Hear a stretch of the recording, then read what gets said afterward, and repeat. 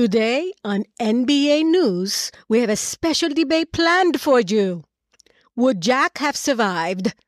This is Carmen with a K on KTK.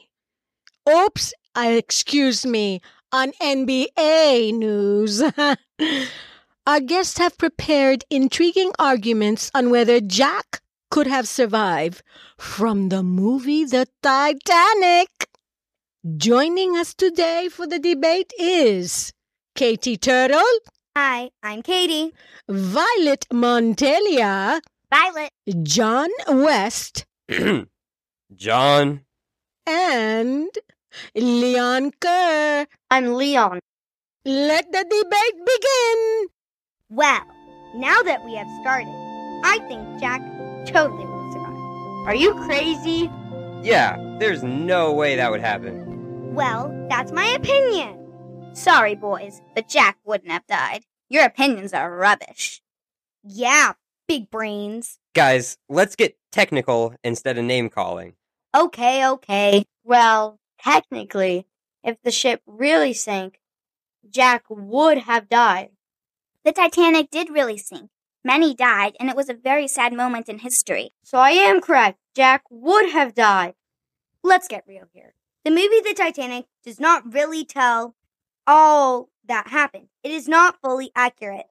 Well, so many people did die, and Jack is a fictional character.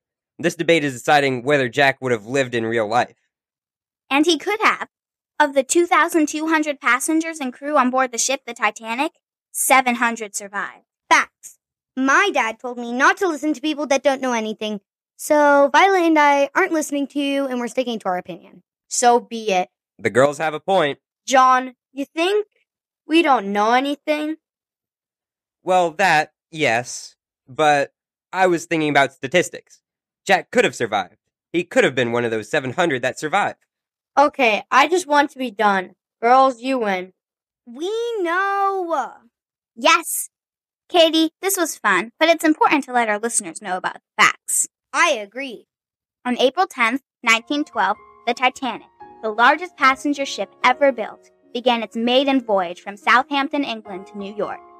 4 days later, at 11:40 p.m., the ship hit an iceberg and sank at 2:20 a.m. on Monday, April 15th.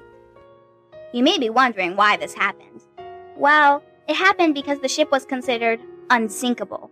The owners failed to provide training and proper use of the lifeboats. And on top of that, there were not many lifeboats on the ship. Wow, I did not know that. We know you didn't. Thank you for tuning in today to the NBA News podcast. We hope you enjoyed hearing about the unsinkable ship. It was so interesting to me. I hope that it was interesting to you. Good night.